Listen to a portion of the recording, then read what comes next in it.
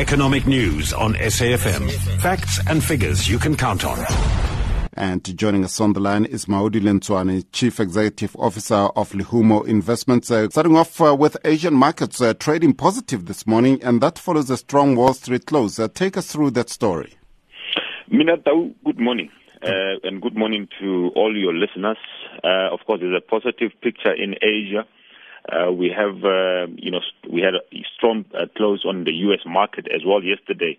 So the market have been very strong, over the past couple of months. I mean, we're sitting with the MSCI Asia Pacific now, climbing positive for the 8 straight months. We've seen 8 months of gains. Strong, economic data continues to be released. We also had some strong earnings results that continues to support our markets. So the earnings are strong. The economies are recovering, particularly in the developed world. We've seen quite a number of economic releases already this week. I mean, the GDP numbers, the second quarter GDP numbers from the U.S. are indicating that the U.S.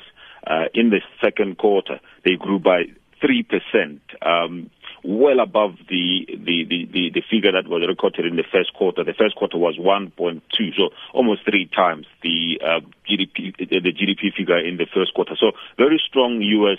And also this morning we've seen some numbers out from Asia. The PMI data that came out released by the private sector. The PMI there showing strong reading. 51.7 it's where it came in at. Remember, the figure below up or above 50 marks expansion, and below 50 marks contraction. So Asia, or rather China, continues to really perform very well. This economy there continuing to really do very well.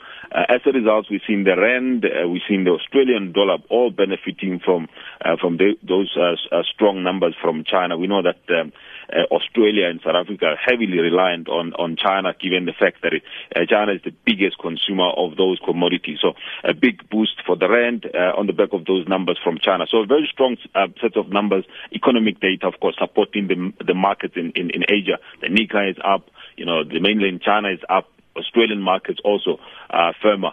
The only market that's trading below the or slightly negative is the Kospi, the South Korean market, slightly under pressure there. But it's a positive way to kickstart this brand new month of September, and of course to end the week on a positive note. Now, markets are awaiting the release of the Non Farm Payroll from the U.S. What can we expect to that, and will it add some impetus to global markets?